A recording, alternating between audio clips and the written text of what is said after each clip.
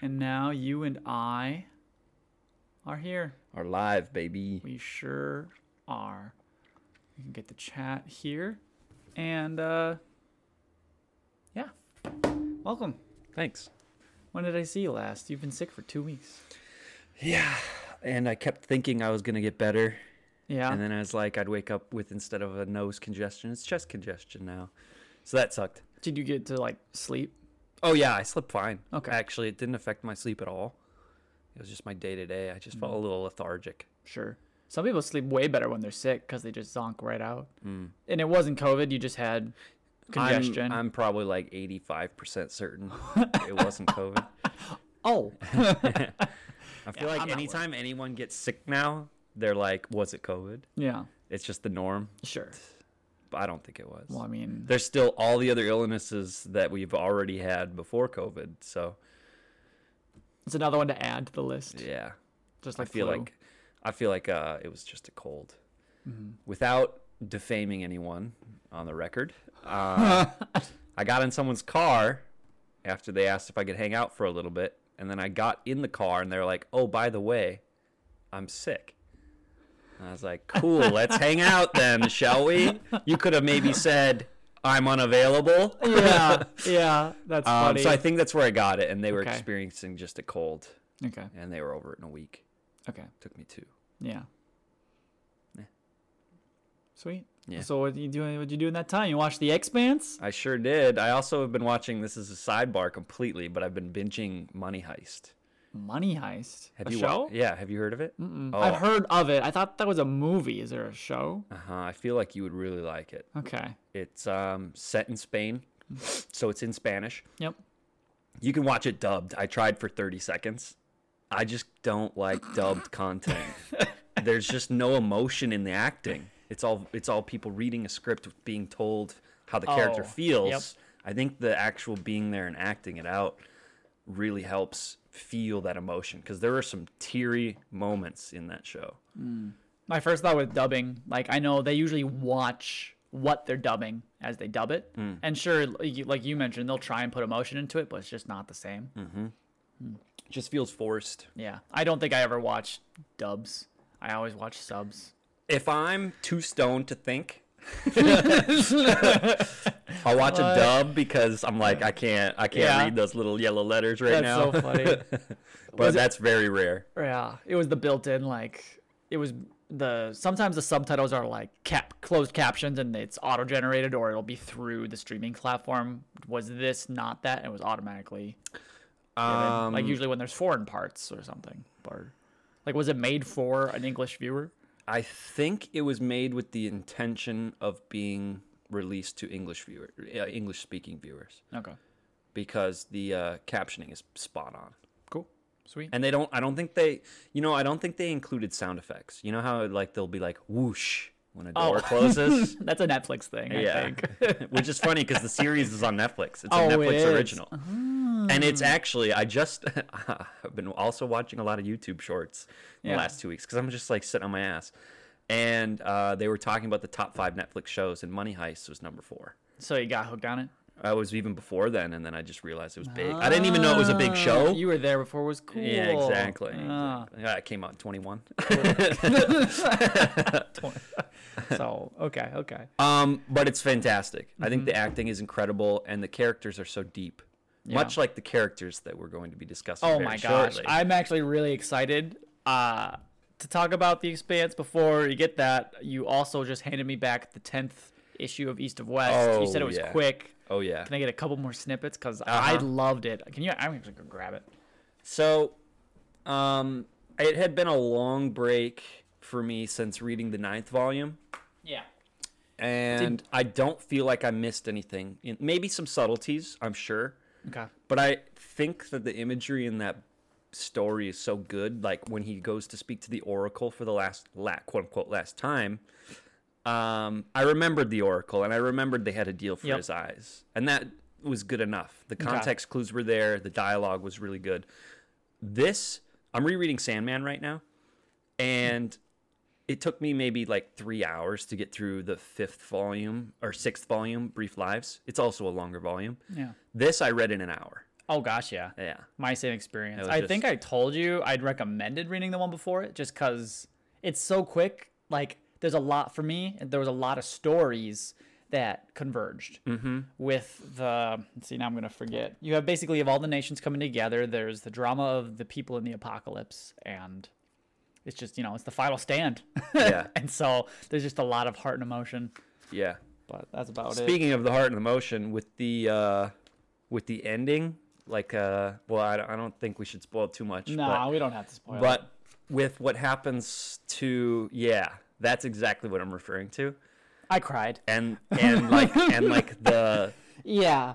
Holy, he looks so much like his dad. He's just a kid. He's just a kid. he's just a little baby. Yeah.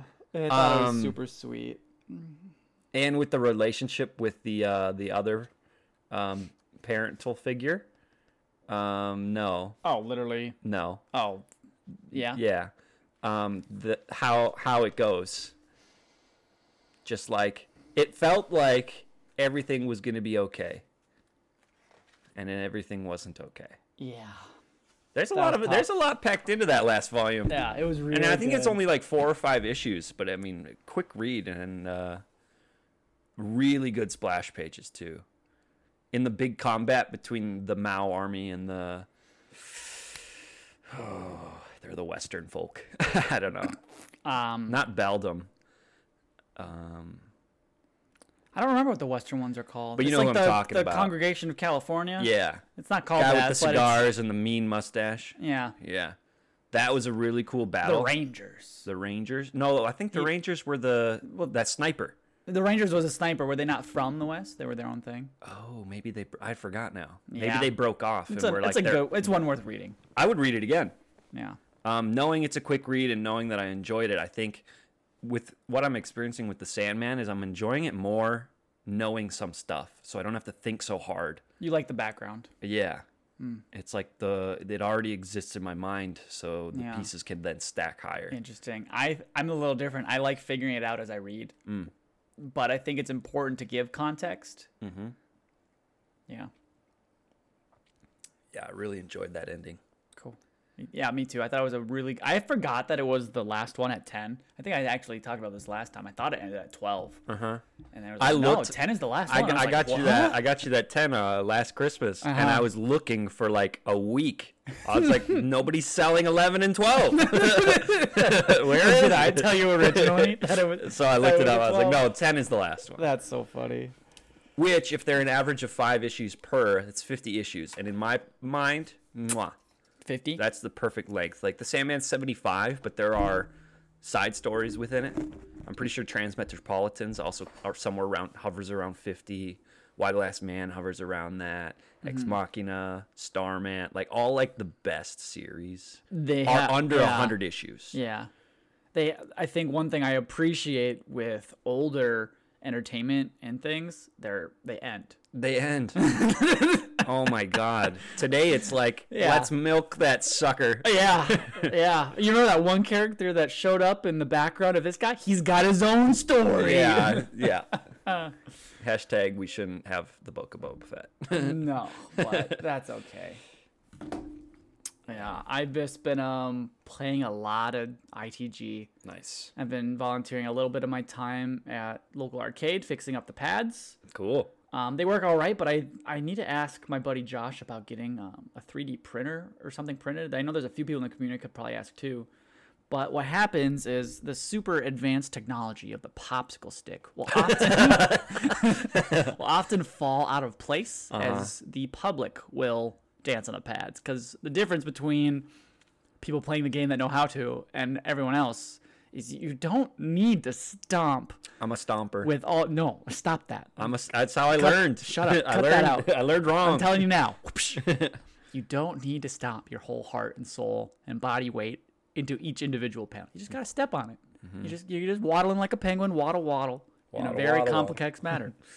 So what I was thinking, the popsicle sticks, they fall off, but if you have a little bit of more of an L bracket to them, like a corner wedge, you could sit one of that fins on the outside of the sensor. It just would have to be thin enough to get slotted in, and then it would bend over where that bracket is. So Very simple idea. And then you can put tape on there, which is usually what we use, blue painter's tape or like Scotch tape, and that's how you get your very millimeter distance smart. to level it up. Yeah. I just need those corner brackets, and I think it'll be fine. I don't have to touch it That'd be a again. really simple print. Too. Exactly that. You just need your measurement right. Yep. Cool. Yeah. So I was gonna ask about that, but other than that, I've got a tournament in 5 days. Nice. So, yeah, tomorrow's packing day. Oh, it's our last hoorah session day with Josh. So we'll be dancing, and then we're bringing one of his pads, and they're heavy. So we're gonna be loading that into the car after our Is his hoorah setup session. heavier than your pad? Oh gosh, yeah. Mine is easy. Most arcade pads, like they're probably 100+ pounds each. Yeah. You got to have two. With the 3 handlebar? You take the handlebar off. Okay. Yep. And then there's a small amount of wires that connect it to the P2, and then from there the wire chassis gets out from the front of the pad to go to where the arcade cabinet is. So it's got like, what's the word? Interlocking connectors. There's certain names for them, but they're like plastic clips. They got a little tabby tab. But try to eat healthy and protein shakes, working out, watching the Expanse, playing Monster Hunter World. How many hours you at now? 220. No, 187. No. I'm still at 130 though. Oh, okay. I think James is a little bit less. Wow, what's funny, in college when I had nothing else to do, I got like 300 hours in the first month. Like I was dedicated to Monster Hunter World. Yeah. So I'm so glad I got James addicted to it. We've been binging the crap out of it. We finally have fought every monster in the first release of it. Is that game for multiplayer one server? Does everyone load into the same world? No. Okay. How does multiplayer work? When you are in your home base, you can talk to a specific character to create a lobby. A lobby would be a max of 4 people. Anyone can join the lobby. You can join other people's lobbies of 4. But when you're posting quests, people within your lobby can join the quest you posted or go to the quest board and see what other quests from any other server have been created. And then you can hunt accordingly. I see. So often, like, when you're doing a matchmaking, right? I want these parameters. In this case, it's I want to fight this monster. It'll go see who else is fighting the monster. Okay, and cool. pair you up. That's cool. You got a lot of really cool Asian names because it's Capcom, so definitely a lot of different people playing it. But I see a lot of popularity with Asian names, like with the Chinese letters. What's it called? Kanji. I'm gonna butcher that. I'm not actually sure. Oh, okay.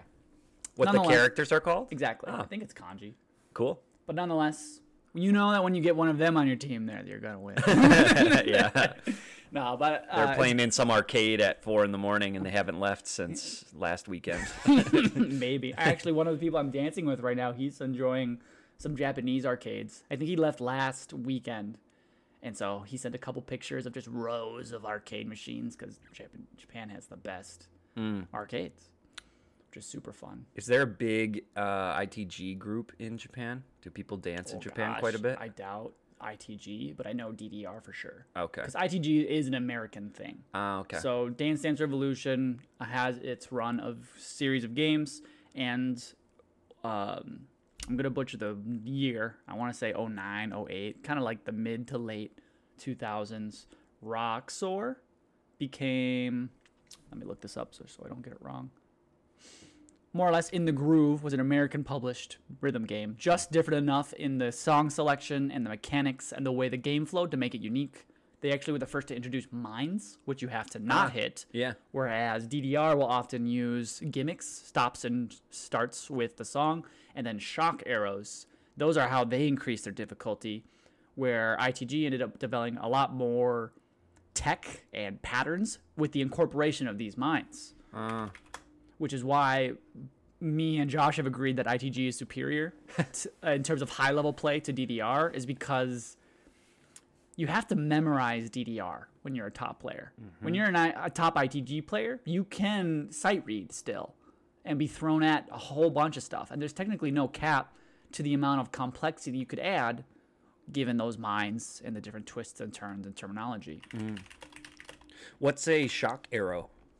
A shock arrow is a blue sparkly arrow in Dance Dance Revolution where if you hit it, all the notes go invisible for a moment, but continue to scroll. They don't stop. They go and you get shocked. It's like you get stunned. Are you supposed to hit a shock arrow for 100%? No, Ah. you do not hit shock arrows. You dodge them, similar to a mine, but the effect is different. I see. A mine will straight up ruin your life gauge. A shock arrow will ruin the arrow visuals. Cool. And I was pretty accurate. 2004. I said mid to late 2000s. 2004. I'll take it. Rock by It's Rockstar the early Games. 2000s, but okay. I swear to God. Okay. How long did it take you to watch The Expanse? I got in a routine of like 2 episodes a day for the past couple weeks. The first day I watched it, I only watched the first episode. And then the next day, I think I watched like 6. Oh, whoa. Okay. I fell in love with it. Yeah. I love sci-fi. And we can get into some of those details, but the impact that I felt watching it was stronger than a lot of sci-fi I've watched. Sometimes it feels campy. Yes. It feels cheesy. It Yes. doesn't feel believable. This like felt like a real world scenario. It felt Yes. like, oh man, this could happen. If I were to put a small amount of structure to my thought process, I think we should talk about each area, Mars, Earth, and the Belt. And then I have some questions, of course. Because one of the biggest drives with the show that I would keep getting surprised at is how important the characters are. Yeah. You want to know how I took notes? Sure. Episode by episode. Okay. All right. Then, We're still going. oh God, I do not have that. I many did notes. key points or moments that are worth mentioning. Okay. Like a big change in influence, somebody getting their head smacked off in like a heartbeat, which was one of my favorite moments from all of season 1. Another one. Stuff like that is what I took note on. So if I were to dive right in to the summary, this is a very political, futuristic sci-fi show that takes place in like 137 years or something. 23rd century. I don't know if they specified a year. Okay. Well, in season 2, they start talking about the technology that got them there with the Epstein drive, which I thought was actually a really cool story. Yeah. Kind of unfortunately named, but whatever. Yeah. It's its own thing. It's a different Epstein. Yeah, exactly. I don't No, like that's Weinstein, isn't it? Is it? I don't think so. I'm out of my league. I don't know. I don't know the answer. That's okay. Dude, but you know. It's a Steen. It's the technology that allowed them to have the travel and technological advancement that drove them to where they are now. Where Mars is a militaristic colony, Earth is a more highbrow society Yeah. that has the government give a lot of free handouts for a easy Earth living. And the Yeah. belt is all the miners of space that take ice from surrounding planets. I think it was the rings of Saturn, or was it? Well, it's also the asteroid belts within the solar system. Okay, but it yes, was more or less. But yes, all 'cause, over. Like Ceres is a dwarf moon of Okay, Saturn. gotcha. I couldn't remember if, but then the people of the belt are more or less the slave miners for the upbringing of both Mars and Earth, who are constantly at opposition over the resources of the They're belt. like this close to war. And they're a sliver away from war. And that is the area that we're living in. Overall, like you said, kind of campy. I actually didn't like any of the dialogue really for a while. But I think they got a lot better as time went on. Yeah. And as I mentioned, the characters, they're so dynamic. And I'll probably say this way too many more times as we continue to talk. I really appreciated that their actions had consequences. Yeah. Every time. Yeah. You don't get to kill someone and walk away. Like, why isn't he in jail? Like, not even that, but just every move that you made in space, every political thing you said to another person of politics or power, like people acted on what they said and believed. Yeah. Which I thought was really powerful. I agree with you about that campy feeling. I think it's why when I watched the first episode, it was good. Yeah. But I didn't like get into it yet. Right. I mean, I kind of thought there's foreshadowing in the series that I think is pretty obvious. I don't want to say I guessed right, but I was pretty freaking close. Sure. On the first episode, ending Yeah. with the visual of the Anubis Core reactor. core reactor being blue. But then I watched it with Rachel, Yeah. And in that same scene, so in this scene, we have a character who Episode 1. yeah, episode First 1. opening scene. Yeah, we have a girl trapped in a cell, and it shows how precious water is because she drinks one drop floating in space in anti-gravity, which I thought, some of the cinematography, gorgeous. Some of it, I was like, this set looks like Star Wars Episode 1. Like, Okay. I never thought of Star Wars. okay. Well, in the sense of, not that it was Star Wars-esque, but that it was that quality. Where the set looked like a set, you know? Yeah. There were some times I thought the lighting was a little off and it looked almost too fake. Sure. I guess I didn't note any of that myself. That's also how you and I might view something differently, too. I'm going to pick apart the scenery. Okay. That's probably because of my comic book reading. Yeah. Like, you get it one panel. Oh, it sure. better look right. Yeah. So in Okay. the scene, you're in a city. Yeah. It better look like a city, or else I'm not going to believe you're in a city. You're in California at a set. And I know that's true, but I can suspend disbelief if it's done Oh, that's a good point. well enough. That's a good point. With that opening scene, my first thought, which occurred and then continued to occur many times throughout, was it always reminded me of Nemesis. I felt that right away. Yeah, there you go. That's what actually hooked me initially, was I thought it was going to be a horror show. Like, they actually had an element of horror at the beginning in the first couple episodes. Yeah. A lot of mystery. People don't really know who to trust. It's in space, in these confined spaceship spaces. I really felt like, I agree with you there. I think that's it. I thought it was also going to be horror, and it ended up being a lot less of that. Yeah. As you start to learn more about the politics. Far more political than anything. Which honestly, I actually learned to really enjoy. Because season 1, as we'll talk through, I'll let you kind of handle the seasonal notes because I have more broad ideas. Season 1 was such a good building block for knowing all the pawns at play. Yeah, absolutely. And season 2 just expounded on it, which I'm surprised with the way season 2 started to develop, that there's so many more seasons. Yeah. Which is interesting. Yeah. There's consequences. Like, people have died Yeah. that you didn't think would. A hot take. I think they're going to get out of the solar system at some point to find the source of something. Oh, you think so? That'd be actually really cool. Yeah. Not sure. That might be outlandish. But I think it'd be cool to think, like, maybe it wasn't actually a man-made or a man-discovered thing in the solar system, but it came from somewhere, and then we just accidentally found it. Sure. Which is much like evolution, right? Yeah. Because a big theme in the series is evolution. Some people believe. You're saying, though, that if they find it, then I don't think that's evolution if they just find it. Versus develop. accidental. Right. I mean, evolution is an accidental process. Yeah, but finding something out in space is different than evolving into that thing. Yeah, okay. But, like, okay, let's say you and I are apes, and you eat the mushroom and I don't, and you die. It was an accident that you found that mushroom. Yeah. And now I pass on for generations that we don't eat that mushroom. Right. I didn't evolve but it's part of evolution because I saw the other thing I can interact. see your point, but I would say that is more about survival and what's the word? Nature. Nature versus nurture? No. There's a term for survival of the fittest and strongest and the most willing, who learn from past mistakes, where evolution is an actual You mean the genetical biology and development. yeah, okay. Yeah.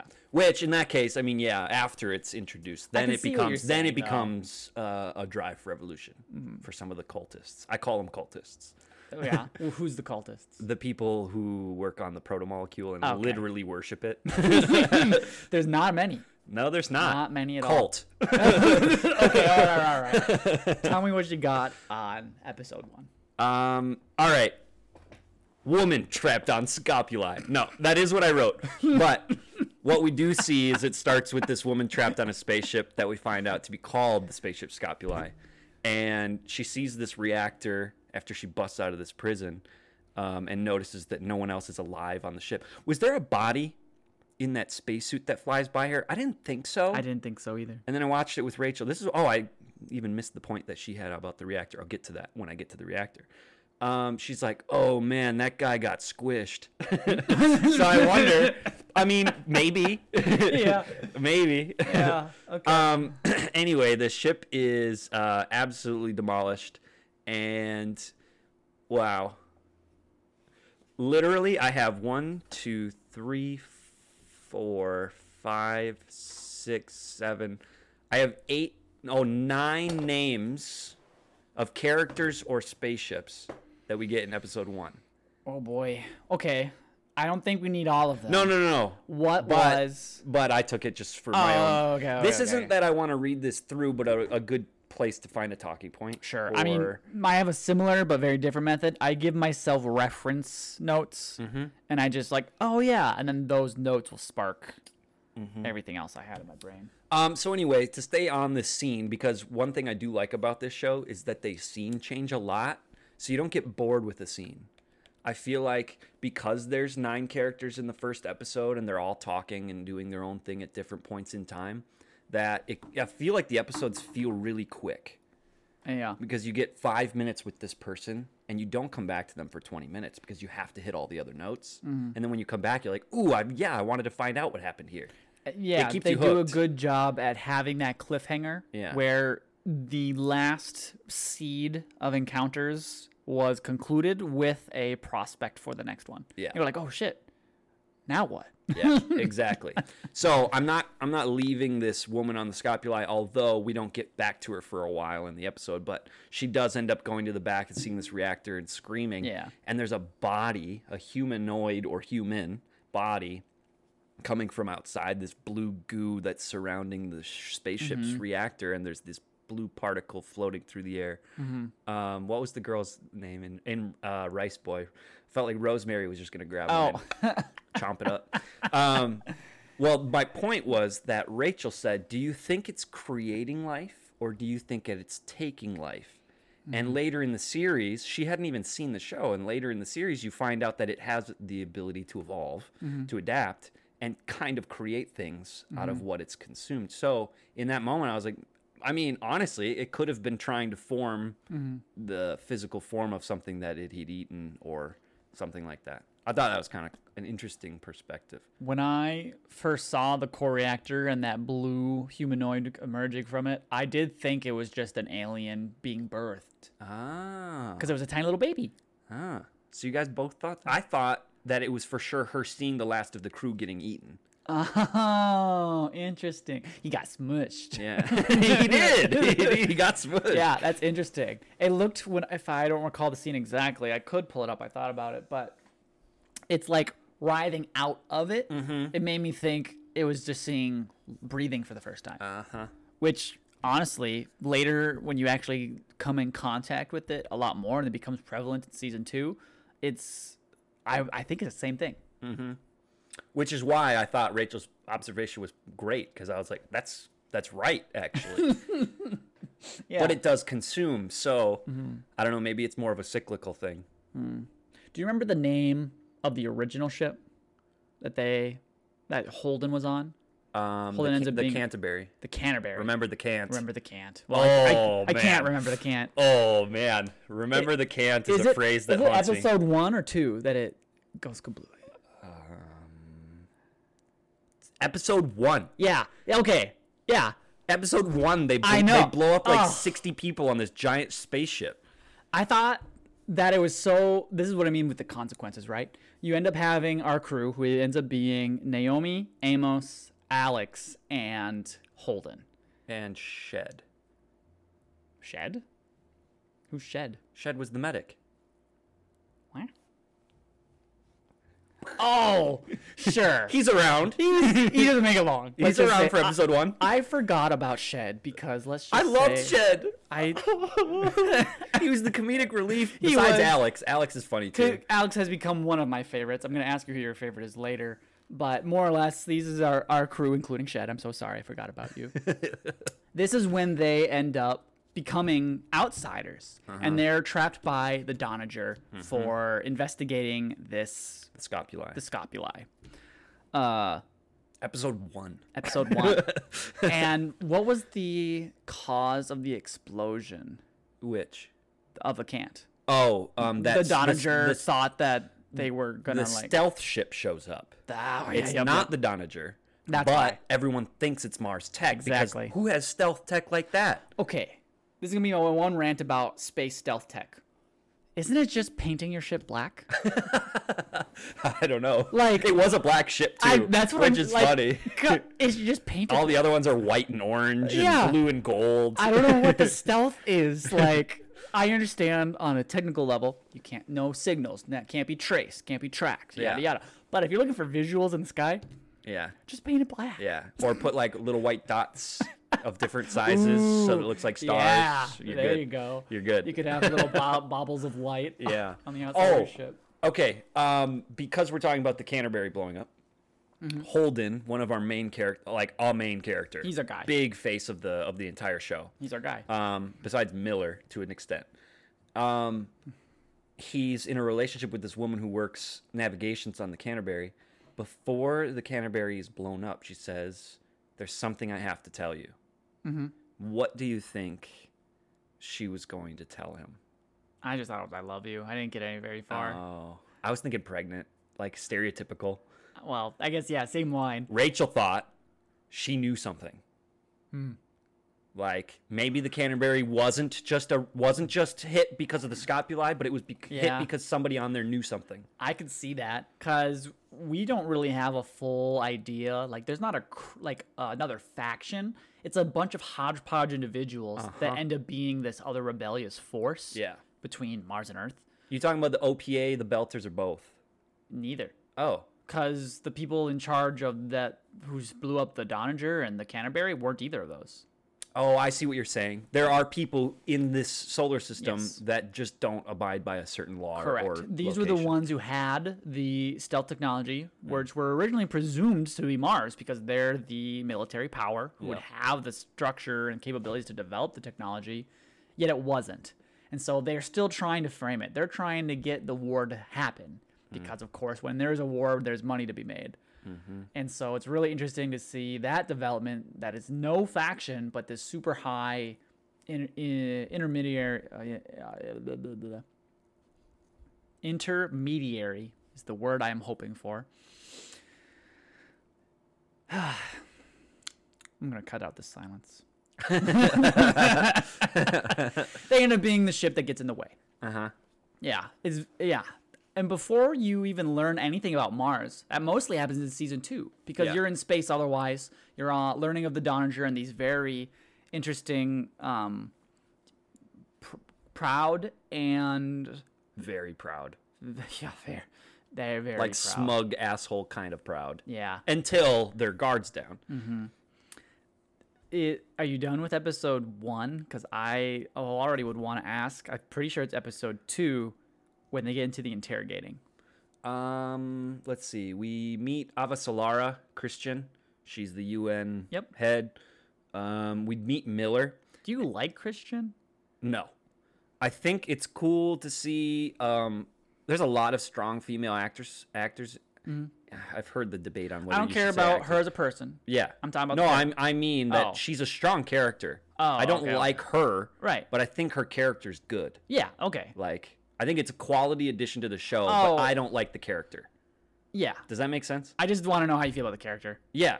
I think she's a really good character for the show, but I particularly don't like you don't the like her. character. I don't like the character. Yeah. But I think she's necessary and good at the Right. role. Yes. Okay, cool. You just gave me more than I thought you would. Ah. Yeah. When don't I? Wow, God. It all started when I was 6. Well, what's interesting with Christian, she has such an interesting dynamic development like the rest of the characters. She starts off, you see her torturing one of the Belters. Yeah. And the words are in my brain sometimes. Your poor Belter bones Yeah. can't handle the weight of 1G on our dear Earth. And Yeah. so she's painted early on as kind of maniacal, Yeah, a villain. very much so. Yeah. And I think a lot of people have their moments, but I think overall they all like act and they do what they think is right, and that adds to the political fire. I was just going to say, I think that's one of the best parts about this series is morality. Yes. Comes across so often. Everybody has it. Who do you kill? When do you kill him? How do you kill him? If Do at you all. kill him at all? Yeah. And yeah, she's introduced as kind of this bitch who is mean and fierce and doesn't care about that person's life. But then she kind of does some really heroic things down the line. We're like, maybe she just had to kind of fill that role. Yeah. So then maybe here's another bigger question: is how far away is this for 2022, 2023 current now civilization? How far till we colonize Mars and start harvesting water from the asteroid belts? Yes. I think the 23rd century is a pretty solid guess. We're in the 21st right now, right? Yeah. A couple hundred years. The other fear aspect that made me fall in love with the show was how realistically scary, horrific, and dangerous the expanse of space really is. Oh my God! I didn't even think about the expanse as space itself. I thought the thing that is expanding was the expanse. This is great. Yeah, that's funny. The blue thing is the expanse. It's growing. Of course. Can't stop it. Of course it is. What else would it be? But they're in the expanse of space. Nice. Yeah. Space is dangerous, man. Yeah, it is. They do some bad When they first introduced the belters, the ice block breaks and it hits the guy's arm, and you see his arm floating across space. Such a good introduction, because the next scene, you're like, oh, they're fucking dead. Yeah. They were like, well, you're going to get me a new arm, right? Oh, I don't want none of that biomedical crap. Yeah. And you're like... He wants a prosthetic because it's not made, He's got the belter pride. Yeah. Every faction and the people who reside in it are proud of their faction. Which is very similar to reality. Oh, gosh, yeah. What's interesting is the people who end up being the mainstays for our show who put that aside and try to figure out what's actually going on and what's the good and evil in the world. Yeah. Yep. So anyway, that was the last thing I would say about episode 1 is that we met Detective Miller, who for the first 2 seasons is a main character. Very much so. Like, I mean, he gets almost half an episode every episode. I really liked Miller as a character. Me too. I'd put him in one of my tops. I also did. Sweet. Rachel asked why he wears the fedora. I said, just wait. And then he goes, why do you wear the hat? And he goes, to keep the rain off my head. And I was like, see? He has an answer, Rachel. Oh, and then, did you notice the scene? It's after he loses the hat. There's water dripping as he's walking through, I believe it's... Oh my God. Like Tycho Station, or it was like the Eros asteroid before the incident. Mm-hmm. And he just stands there and lets a few drips fall on his face. Nice. Good pick. And he thinks to himself and he continues walking. Huh. Fascinating. I love that. Yeah. I mean, that's a great attention to detail from you, the viewer, and from the people who tied that in to him saying it keeps the rain off my head. Exactly. Well, what's interesting, though, he's an Earther who has never been back to Earth. I forget why he left. Because he originally, if I recall, was born there. Yeah. And then he ended up being on Ceres his whole life. Right. He even got little implants in his spine to withstand the change in gravity. Exactly. And he, But I don't remember. I think, if I remember right, I don't remember right. It was as a kid. Like, he was brought there, and then never went back. Yeah. Some of those details of, like, their past are interesting, but they definitely fall away. Because there's just so much action. Even with Holden, who has apparently, 8 sets of parents because he went through a foster system. Yeah. But then we only ever meet one mom. That was interesting. Well, yeah. There was a conversation when Christian meets with Holden's mom. At this point, they're wondering, who the fuck is Holden? Who is this crew that is now tied to the explosion of the Canterbury, the explosion of the Donninger, this strange stealth tech? Who are they? Are they terrorists? She's trying to get more information. And the mom says something along this line. He may have had 8 mothers or whatever, but I'm the biological. I carried him for 8 months. Yep. You got that written down? I have it somewhere in here. But yeah. Sure. But I just, with the way they worded that, it was almost like they had their technology to, combine our genes. Like, if you're going to pick a baby. And you're like, I want my baby to be smart with blue. Not that it's that extent, but it seemed like it was some sort of manipulation. Yeah. Because so he had 8 moms, but he was birthed through one canal, but all 7 of the others had genetics pumped. I don't know. Didn't even Christian mention something about being part of it? I'd probably don't take that one out. Yeah. But I thought it was weird with the way they worded it. Yeah. But if they worded a foster care system, honestly, that just makes more sense. Yeah. Yeah. All I have, that's episode 7 that they talk to, Okay. that Avasarala talks to Holden's mom in Montana. And the only thing I wrote was that Holden is born a rebel, but he's virtuous. He's very virtuous. He definitely fights where what he... To a fault sometimes. Oh, gosh, yeah. Well, with season 2, once you get more involved with the proto-molecule, he's, like, vengeful. Yeah. Which I think is almost scary. Yeah. Because you have a lot of rocks holding him together, and none of them are, like, holding him down enough. He's not listening to any of them. Yeah. So, episode 1. I had no intention of going We can bounce around. I love that. Yeah, I think I mentioned this last time. If I can Let's flick just through, talk favorites. if I can flick through and find a moment, then that works Perfect. great. I just found episode 7, that quote, perfect. So then let me ask you, after now seeing 2 seasons and getting a lot of very interesting characters, both introduced, developed,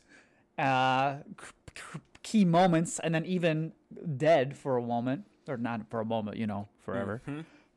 Who is your favorite and why? Well, it was Shed. Sorry, I asked. That moment, in my opinion, is one of the coolest sci-fi deaths ever.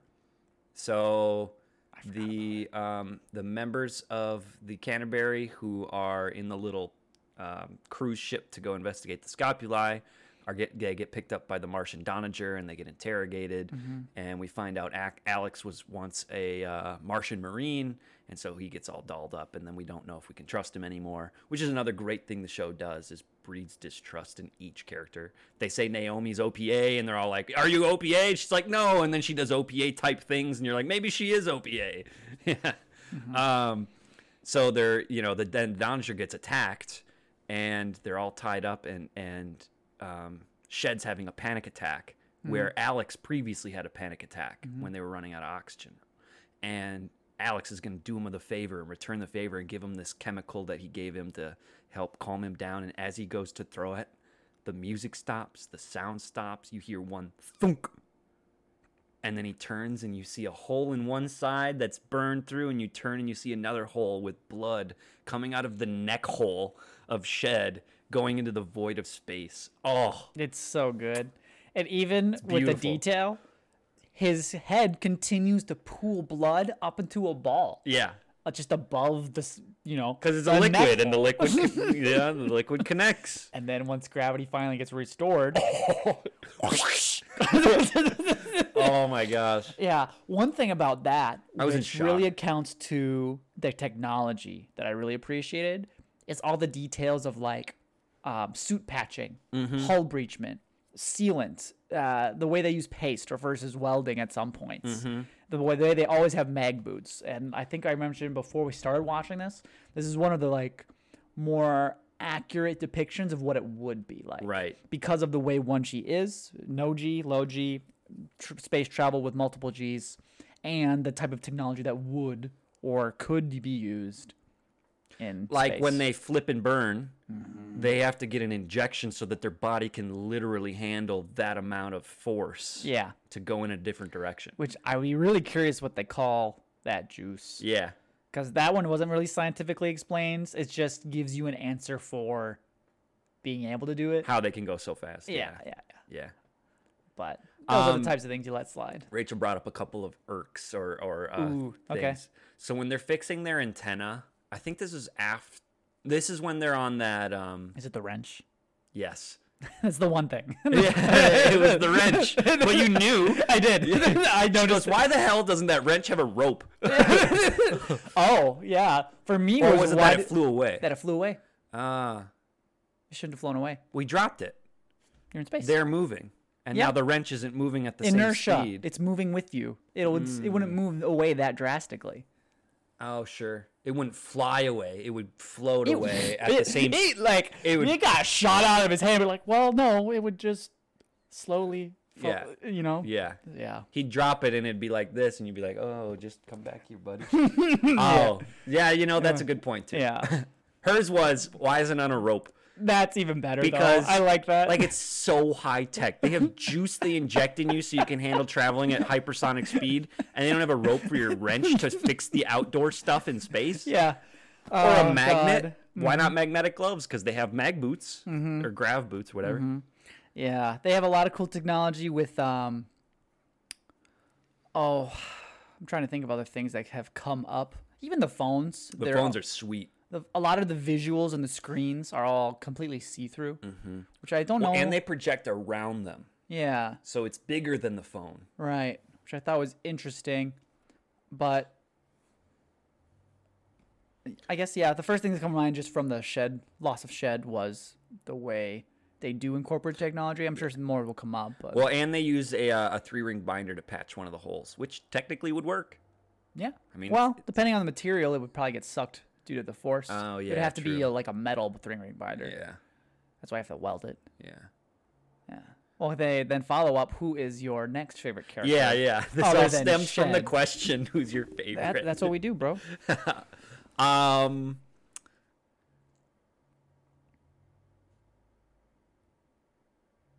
Yeah, I think Detective Miller was my favorite. Now I like all the dead guys. I liked them before they were dead and then Yeah. they died. That's okay. Although You can say I don't think Miller's gonna be gone. I was surprised that they said he was gone with the way that it ended, because he's on that search for Julie Mao, who has just a little toe in all these breadcrumbs. What's the Anubis? What's the Scopuli? What happened to the Dodger? Where are those ships? Why is Phoebe Station even being talked about? Exactly. It's mentioned in like the 6th episode, and you're like, Phoebe Station. Exactly. And then you is it the same season, same line of thought with Eros, the asteroid, and more or less, yeah, Miller meets his untimely death. Very interesting. I thought, because at this point we don't know a lot about the protomolecule. I think it's afterwards where one of the scientists talks about how it was the scientist that Miller ends up shooting off. Yeah. So we're quite progressed in the story at that time. It's after yeah. Oh yeah. So then it was Miller killed him, so it's before he's ended.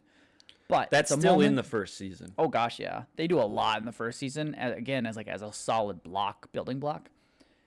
They get to a point, they find the person in charge of the protomolecule research mission, more or less who infected Phoebe Station.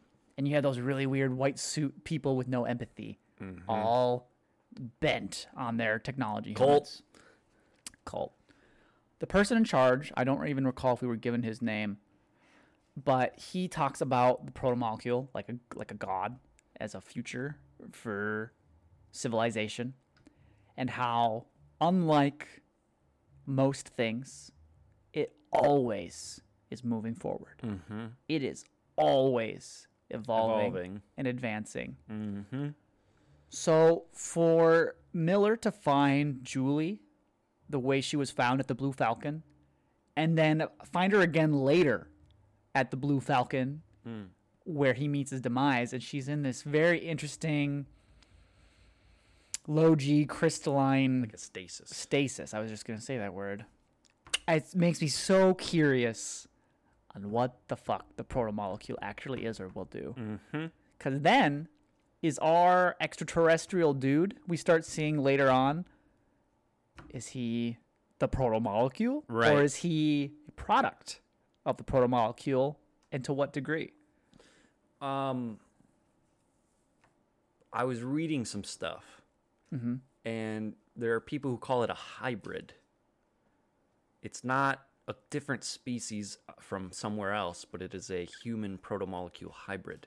So somehow splicing the protomolecule into human DNA. And I don't know, because it consumes and never stops, wouldn't it eventually just overtake? I feel like, I don't know how you'd still maintain any sense of consciousness or humanity in that. Yeah. Well, it seemed like Strickland was the most recent character introduced, who was the pediatrician for the new botanist that joined the crew. This is right as the last few episodes of season 2. Okay. And we have another man join our crew who's a scientist. He's a botanist looking for his daughter because he was a refugee of some capacity and needs to find his daughter. Strickland ends up being the biggest tie. His daughter is May. His daughter is May. Yes. Yeah, I just found that. Oh, perfect. And yeah, it seemed that Strickland was experimenting on kids and had something to do with the protomolecule, but not entirely, because they ended up finding that casket with not May, but another child infested with the protomolecule. Yeah. What does that mean? In episode 11, you remember Draper from season 1? She's the Martian gal. Draper is She's very the important. first one who saw the seventh man Yeah. in that attack. And then You're that's saying in when- 11 of season 2? So Draper in season 2, episode 11. I was Yep. just seeing if you remember her being introduced in Oh, season gosh, 1. yeah. I I like her a lot. She attacks the officer, and they reveal Project Caliban, which is a super soldier made up of protomolecules. Yes. And so I think that's where the hybrid, yes. hybrid idea comes in. forgot about that. By the way, I looked up Caliban. It's from Shakespeare's The Tempest. Is a character who is impossible to control without magic. Cool. Yeah. That's actually really cool. I like that a lot. Actually, that just jogged a memory for me. That person who we see in space that the crew ends up interacting with, that's from Caliban. I would almost say without a doubt.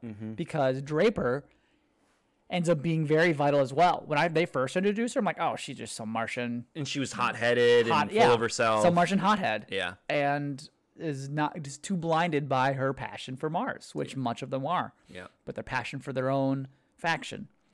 But she learns a lot. Passion goes for through the faction. Passion for the faction. Learns a lot. Goes through a lot of troubles, and ends up finding this seventh man, and realizes that it was all just fucking experiments on them, just to see how it would do.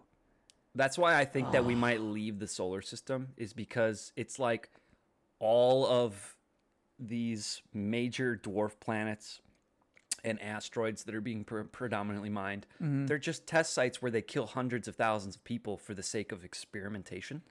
Yeah, Where else is everybody? Like I just feel those like specific asteroids. I feel like but they're big ones. Eros and Phoebe Station. Isn't Ceres in that mix? I don't believe so. I thought Ceres was obliterated. I th- Oh, that was Ganymede, which is a moon. Yeah. They don't get me wrong. You're right. They've experimented on a lot of places where many people had died.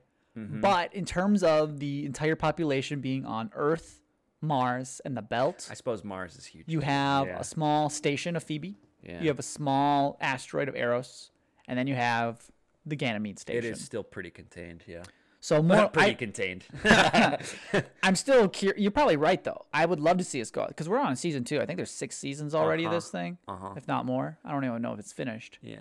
But I think I will finish There's it. also other planets, I suppose, that they could try to do something with. Yeah, they could go to Uranus. Yeah, they absolutely could go to my anus. Yeah. So who's your favorite character? Captain Miller and Shed. Or not Captain Miller. Sergeant Miller. Yeah. Detective Miller. Yeah, it's Alex. Alex? Alex Kamal. He's up there a lot for me. Good I set of think he's my number morals, good 2. sense of humor, a lot of life experience, humble, Yes. funny, Yes. a weird southern mix accent.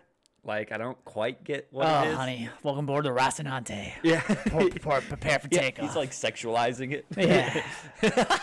Come on, guys. I made you some lasagna. Yeah, exactly. All right, let's see what she can do. Yeah. There's a scene that happens recently, and I think it's like the last 6th, 7th maybe episode of the season, and he's getting real familiar with the Rocinante. They have named their Mars getaway ship. I forget what it's refers to. I looked it up. It's the name of Don Quixote's horse, Oh, cool. and it's a very old horse. A very old horse? Yeah. Well, Holden says it stands for something. Yeah, so the real they fudged it a little bit, and Sure. I think you can. I think there are multiple language. definitions. Yeah, exactly, language. But in Don Quixote, it's the old horse. Yeah, I don't remember. And Don Quixote is a book about the balance of reality and imagination, realism and idealism, and humans grappling with death and its end. That's a book? I'll read that book. Yeah. What's the name of it? Don Quixote.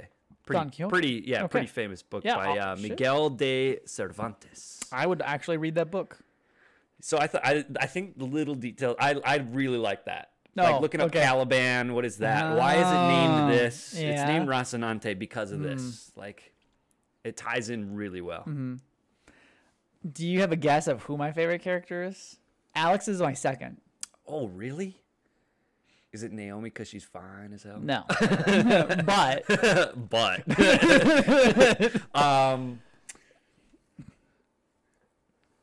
Is it Christian's little kid that throws a water balloon? No. I'm just kidding. It's Amos. Oh, fascinating. I really like his character a lot. I think he has a couple key quotes that have just made me fall more in love with the character. Yeah. And the more I see him show up in a scene where you can see the tension's getting high, I'm like, all right, what next badass thing Amos gonna pull out of his ass to save everybody? He's a loyal individual. He's as loyal as they get. He's as loyal as they get. He'll die for the leader. Exactly. When you first meet him, you do think he's just a jarhead. But he is very smart and capable, and there's still a secret we don't know about him. He's quiet. Regarding his mother. Very quiet. Mm-hmm. Yeah. But there's a couple scenes. I think it's season 1, if not early season 2, where they're in a conflict, and he's killing what needs to be killed and protecting who needs to be protected. And some people yell at him, but like thank him for doing it. And he says something along the lines of, I'm not as good as you guys are. You guys are better than me, and I will do my job to protect you. Just in terms of morality. He knows that he doesn't like killing people, but he's good at it. Yeah. And he feels bad about it. And so he fills the role knowing that's his talent, but he's doing it to save the people that he sees as better than himself. Yeah. And as season 2 progressed, you can see him look inward a lot, because even with the time they're trying to help like the refugees, Alex is trying to give out food and whatever, and Amos is there rationing, and some kid stands up to him. It's like, you can't push my mom, and something along those lines. That breaks him. It does. He gets quiet and like the music stops and he gets the ringing in his ears. He has a secret with his mom that he's avoided twice that Alex has asked him about, which I'm very curious about because they all have some deep background. Yeah. But then there's another scene which I would love to talk to you about Fred Johnson. Oh yeah. But the anti-hero. Is he? I mean, he's the butcher. Sure, we'll get there. There's a scene where they've already met Fred. They've become allied for some capacity. And they're discussing the control over the missiles with Dawes. Oh yeah, Dawes is the nukes that one they stole of the from the UN. Home leaders of the belt. He's I think he's the face of the OPA on the belt. Definitely. It's just some people don't agree with him. Yeah. But I mean, that's everybody in this political show. Yeah. And they're losing the discussion, more or less. And Amos is like, well, if we cut their air supply, we can buy them time. Because at this point, someone's gotten shot. They're bleeding out. They have to trust who is it. So they're on Tycho Station. And Amos is like, well, someone's got to do it. Puts on a suit, goes to the outside of the ship, which when you're on a station like that, it's spinning to try and keep the G's proportional. He's almost about to fly off and he uses the mag boots, and he's fucking out there. Oh, I remember getting the gas line shut off. Yeah. And it's just the little things like that. Yeah. Because there's another scene that happens. He's doing the work. He's boots on the ground. He's boots on the ground. Even most recently, it's when you first find a little bit of the cult. The botanist joins. They're trying to find May, and they find this woman in clad white with a few soldiers eating at a table. And she offers them pizza. You guys want any pizza? But the botanist's like, well, I need my daughter. Sees the backpack in the cage. And they make one move to go for the gun. Amos shoots him. And then they have a small shootout. And that's when the hybrid escapes, right? Exactly that. Beyond that door, beyond that room, they end up being separated for a time after some people die. People escape.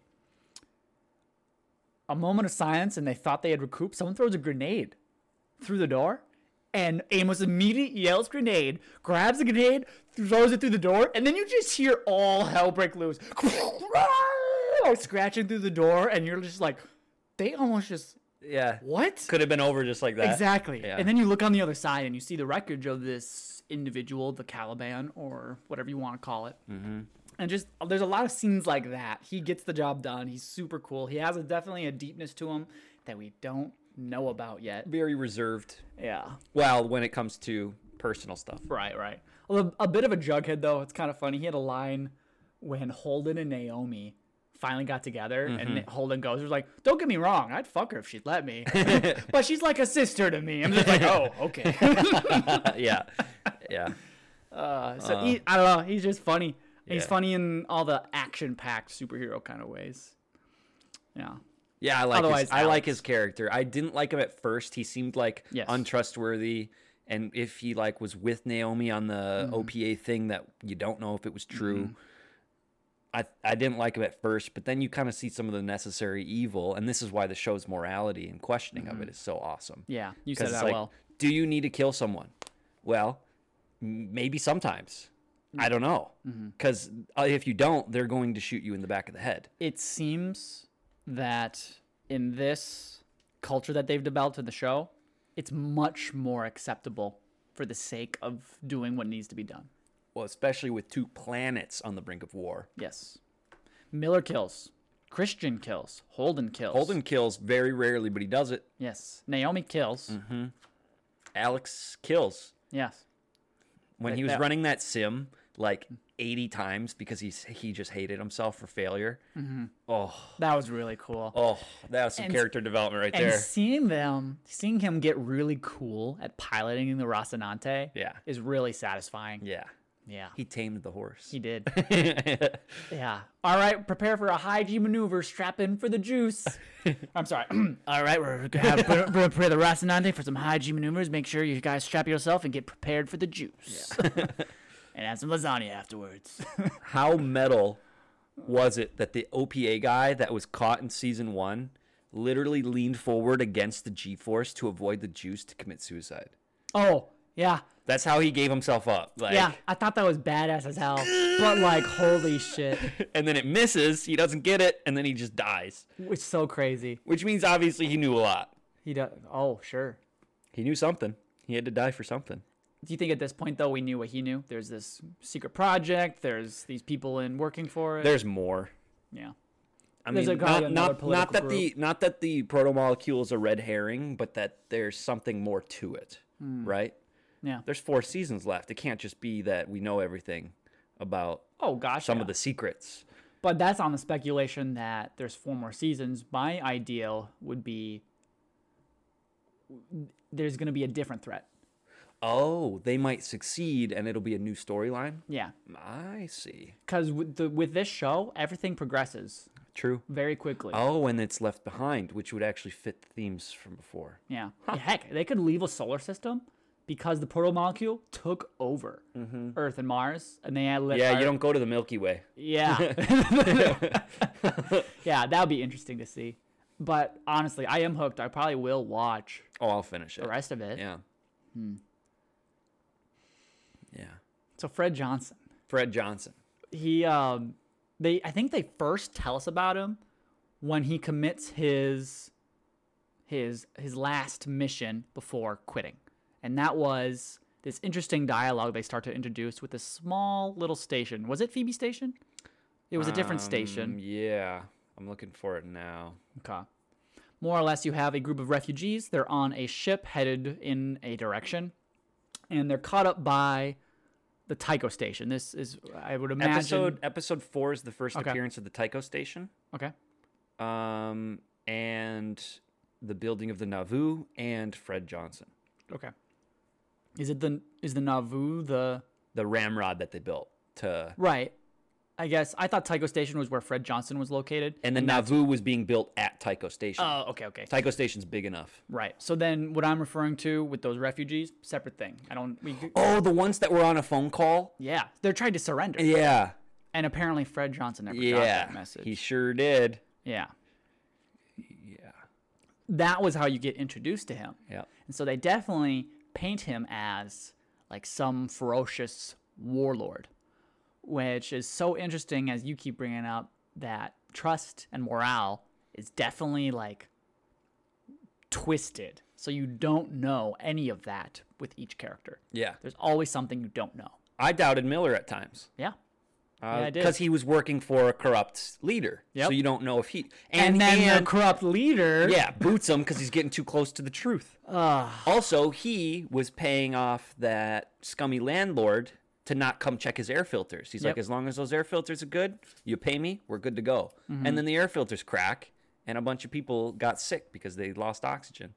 Well, he beat up the guy to fix the air filters. Like, breathing's good, isn't it? Yeah. Yeah. That's how he got back at him after the fact. But I just mean the fact that he's like a corrupt cop in a way that he first talks to that guy, takes some money, and says, sounds like your air filters are working just fine. He doesn't check because he got paid, but then they go bad, and then he hurts him and says... I didn't know he was checking the air filters the first time. That's actually interesting. Because honestly, if the guy was doing his job, that shouldn't have been an issue. I agree. So it's like, hey, you don't want me to check? Okay, fine. What's his buddy's name? Is it Gavrik or Who's Miller's? Havelock. He looks like he might be Hispanic or native. Yeah. I know what you're talking about. The one that he's questioning. He's the moral justice side of Miller's operation, and the two of them go back and forth constantly on it. Yeah. And he talks about, serving up the plate of justice, and Miller's like, hold your horses there, buddy. Like, there's kind of a code here. Right. And then Havelock gets nailed to a wall. Yeah. Amos is the one that takes him, doesn't it? Because Amos and Miller have an out, or like they yell at each other about having one of his men killed. Oh, maybe. Is that not Havelock? I don't remember. Havelock was the he's in the first few episodes, and then he's talking to that Belter gal who is a sex worker, and he's learning the language so that he can try to fit in. Yes, different character. I forgot about him. Yeah, me too. Did he die? You think he's going to, but no. Somehow he survived getting shot in the sternum with a 2-inch nail. I don't remember how we left him. They went through. I'm always impressed that how dense and yet quickly we go through characters. Yeah. Yeah. There's a lot of. It's hard really to keep cool, up actually people at times. Because once Miller finally comes up with the Rocinante crew, Amos and him are like at it because there's a point where there's a standstill. You have to see who can make it, who can't, and Amos shoots one of Miller's buddies. I think he was black. The larger set guy. Oh yeah, he was another voice of reason. He shoots him because he said he wasn't going to follow Holden's order no matter what, or something like that.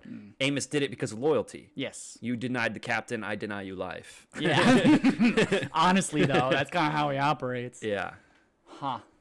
I recall Dimitri though. I thought he was an interesting character. I thought he for sure would be a lot more of like a Captain America. Yeah, I'm trying to see where he disappears because I don't remember him dying officially. He might have just left. Or maybe he was still in the hospital. Maybe the last time we saw him, he was in his bed. Maybe. Because all this takes place in like a week. Oh, yeah. Like the time of the actual real time in the world of the Expanse, it's not very long between all these events. Like they blow up the ship on day 1. It's still day 1 in episode 2 when they get picked up. It's still day 1 on episode 3. Yeah, it's very intense. Like it's a tough day. Yeah. Huh. Did you know they're based off books? Oh, I didn't know that. Yeah, I didn't realize that till I started looking into it a little more. I thought it might have been in the titles, but I thought they would be pretty good books to read. You know who wrote them? I can look it up.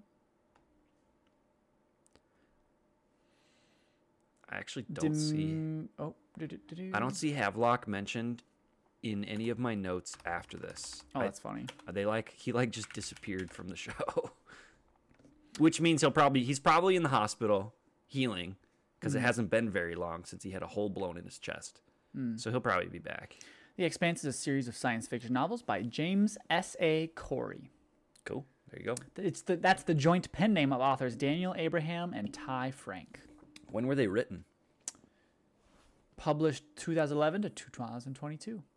Oh, they were still writing it. For a while, yeah. Because this show was 2015. I was just going to ask when the first season of that was. Yeah. Here on Google, it shows a little adaptations. Nice. But there's 1, 2, 3, 4, 5, 6. There are 10 books. Whoa. Whoa, spoilers? No, just one of the books is named Caliban's War. There you go. Yeah. There's also Leviathan Wakes, Abaddon's Gate, Cibola Burn, Oh, Nemesis Games. these were names of the episodes, are they not? Oh, are they? I could look. Oh my gosh, the controller. Big empty. Remember the can't. Cop. Oh, maybe not. Maybe those names are just referenced in the show because a couple of those sounded very familiar. Oh, Leviathan Wakes is a name of the 10th episode of season 1, There and you that go. is the book that's the first book published in 2011. Oh, so I wonder if it took 10 episodes to get through book 1. Oh, maybe. Let me see what the last episode, season 2, is called. Caliban's War. Look at that. Oh shit! There's gonna be 10 seasons. Maybe. Oh, that'd be cool. Okay. I just gotta look for science. Okay, episode 13. Abaddon's Gate. Oh, there we go. look Okay. at One more. That detective type shit. Oh, it's the Kabbalah Bird. Yeah, every season is a book. That's actually great that they're doing a season a book, because sometimes, like, with movie adaptations, you put a whole book into 2 hours, you're gonna miss something, and it's not always like the best stuff to miss or the worst stuff to miss. It's just, sometimes you need all the juice. I agree. You need that Well, and juice. these episodes are what, like 40 minutes? Yeah, 40, 45. They're really digestible. Yeah, but still capable.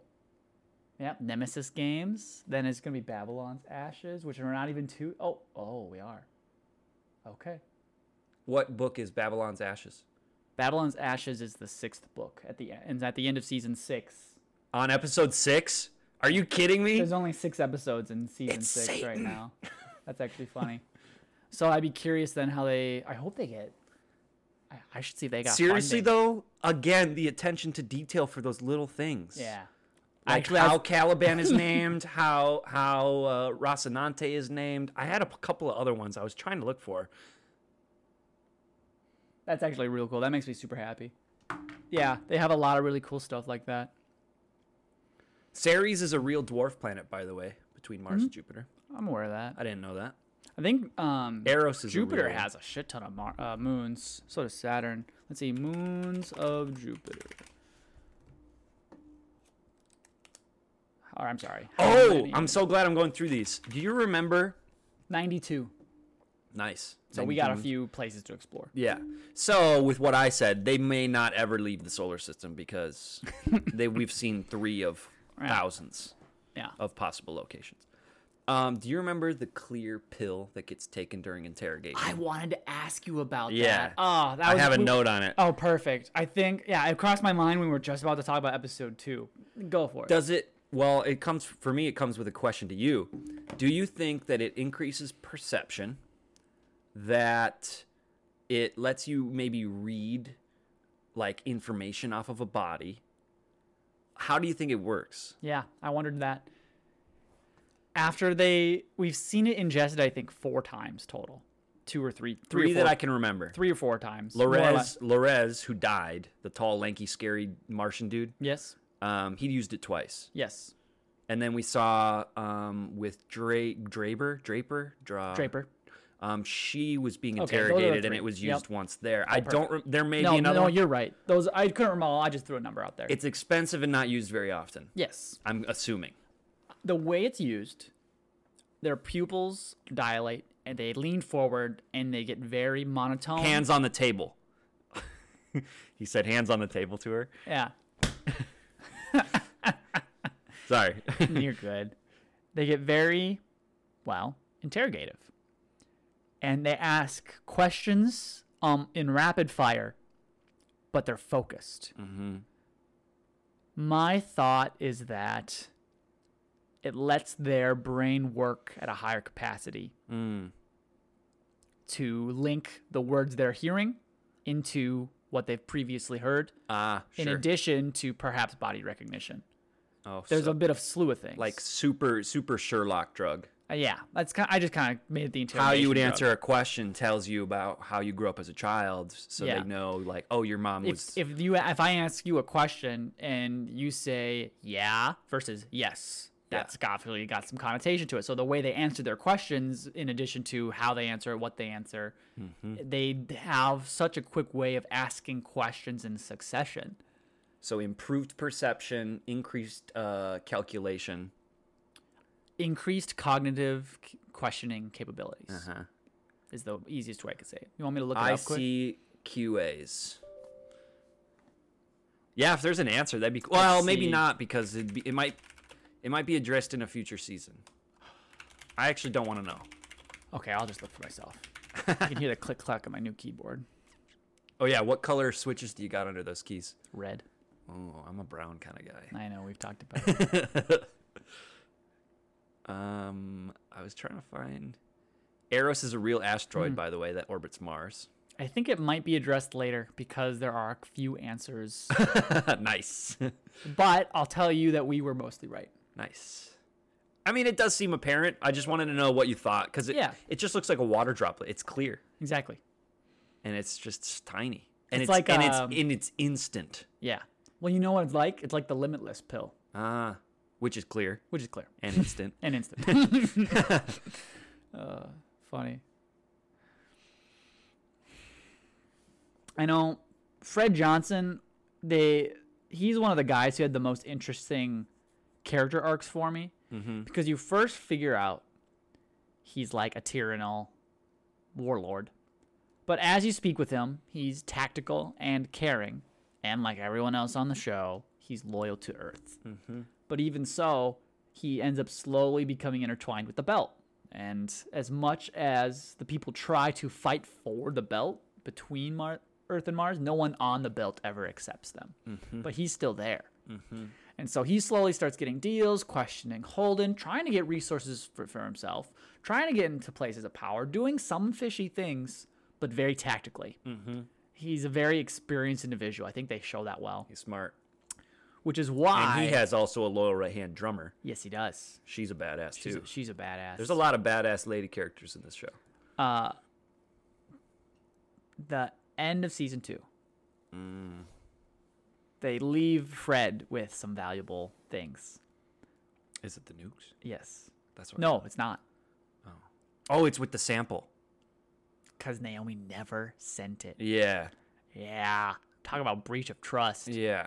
But she ends up saying, well, if Earth has it and Mars has it, the belt has to have it. Because otherwise it's a technological war that we're not a part of. Yeah. And we're going to be stomped over.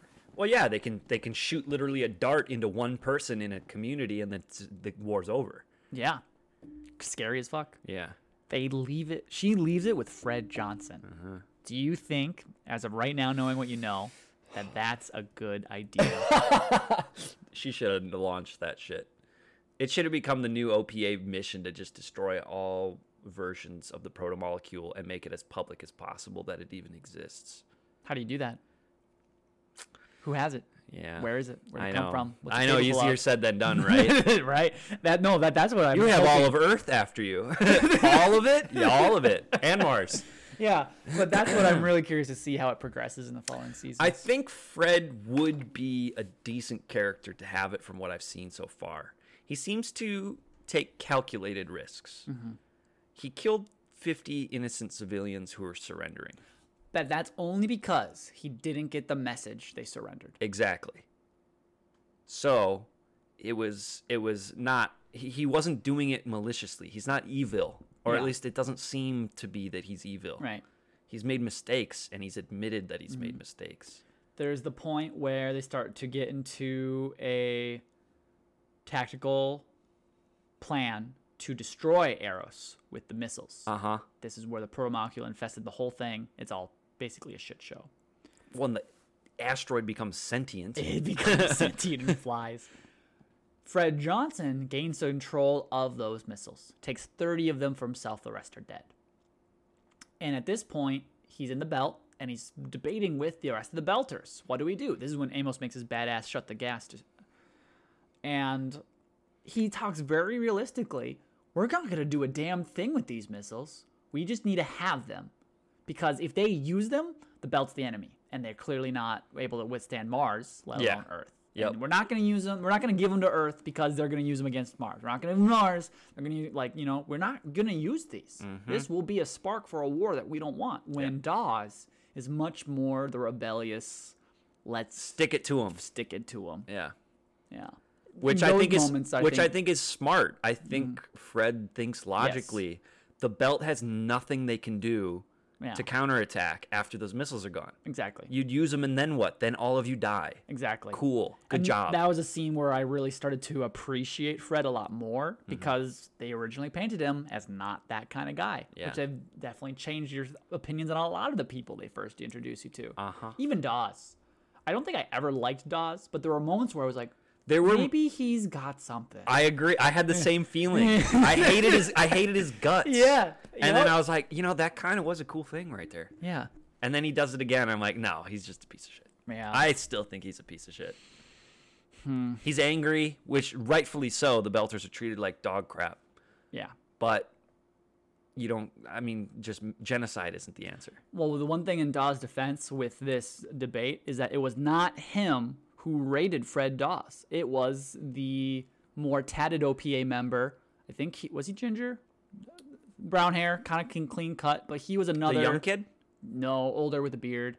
He had like a vengeance to use the missiles, and so he was the one who had a small squad that excluded Dawes to come in and kill Fred and take him from him. That was that whole showdown. Dawes wasn't there. Oh. Okay. I didn't pick up on that. No, that's okay. There's so much in this show. Yeah, it's there's so a dense. lot. Like I just found another blurb on the technology. You remember Kenzo?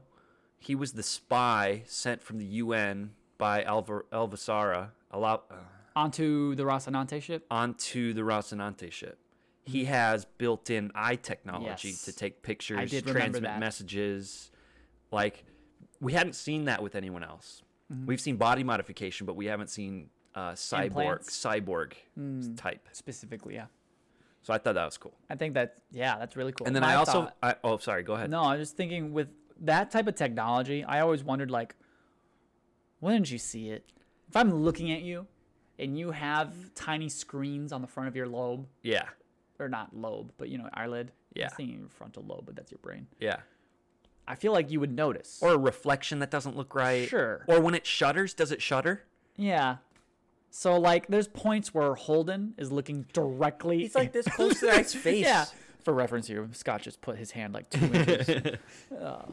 Yeah, but he's close. He's looking at the camera, and I always thought they would notice something. Yeah, I agree. That was another thing that bothered me about, like, it seems like a little bit of a missed point. Yeah. Like the wrench. Like the wrench. I agree, though. I think funny. And I mean, maybe they only showed it to us, the viewers, to show it's there, but in the real world of the Expanse, it's invisible. Yeah. It's so high tech that, like, you just can't see it. It's painted black, so it's super stealthy. Telling you, you want to be stealth? Black paint. I also found that Jules Pierre Mao invented the protomolecule. Yes. He didn't find it. Well, that's what they're saying. That's what they're saying. I actually don't think that's true. So he has his secret. Of course. Yeah. Everybody has a secret. Yeah. Don't Well, trust and anything. it's funny, Aaron Wright, the UN head of the UN, Yep. wanted him dead. But then he wanted no, that's not right. He wanted his favor. Aaron Wright wanted Jules Pierre Mao's favor, and he wanted Christian dead. What was the name of the white guy who is often on board at the UN with Christian? The younger kind of douchey. That's guy. Aaron Wright. That is Aaron Wright? Yeah. I thought he had a different name. Sadzier? Oh, I think I know who you're talking about. But he has a very interesting development through his character where you see him working with Jules for a while. Does that ring a bell for it? Because eventually he's like, oh, no, Jules was using you, and he starts to turn. Yeah, that was Aaron. That's Aaron, right? Okay. Yeah. I don't think they say his name a lot. I had to look it up. Okay. I looked it up by actor. I did IMDb and looked up the actor and then got his name. Okay. Yeah, okay. Oh, that's who you're talking about? Sadavir. That's the name of it. His first name is Sadavir Oh, why did I say Aaron? because that's his last name. Oh, it's Sadavir Aaron? Sadavir Aaron Wright. Oh, Aaron Wright. Aaron Wright. Oh my God, I thought it was Aaron Space Wright. That's fantastic. Yeah. His name is I thought he had a different first name. I didn't realize his last name was Aaron Wright. There you go. More or less, his name is not mentioned a crazy amount of times. No. Because everyone knows and respects each other. They just say hi. Well, He especially has a- that high up in the UN. Yes, very much so. He has a very interesting turn of character once Draber from the Mars mission with the seventh Blue Man.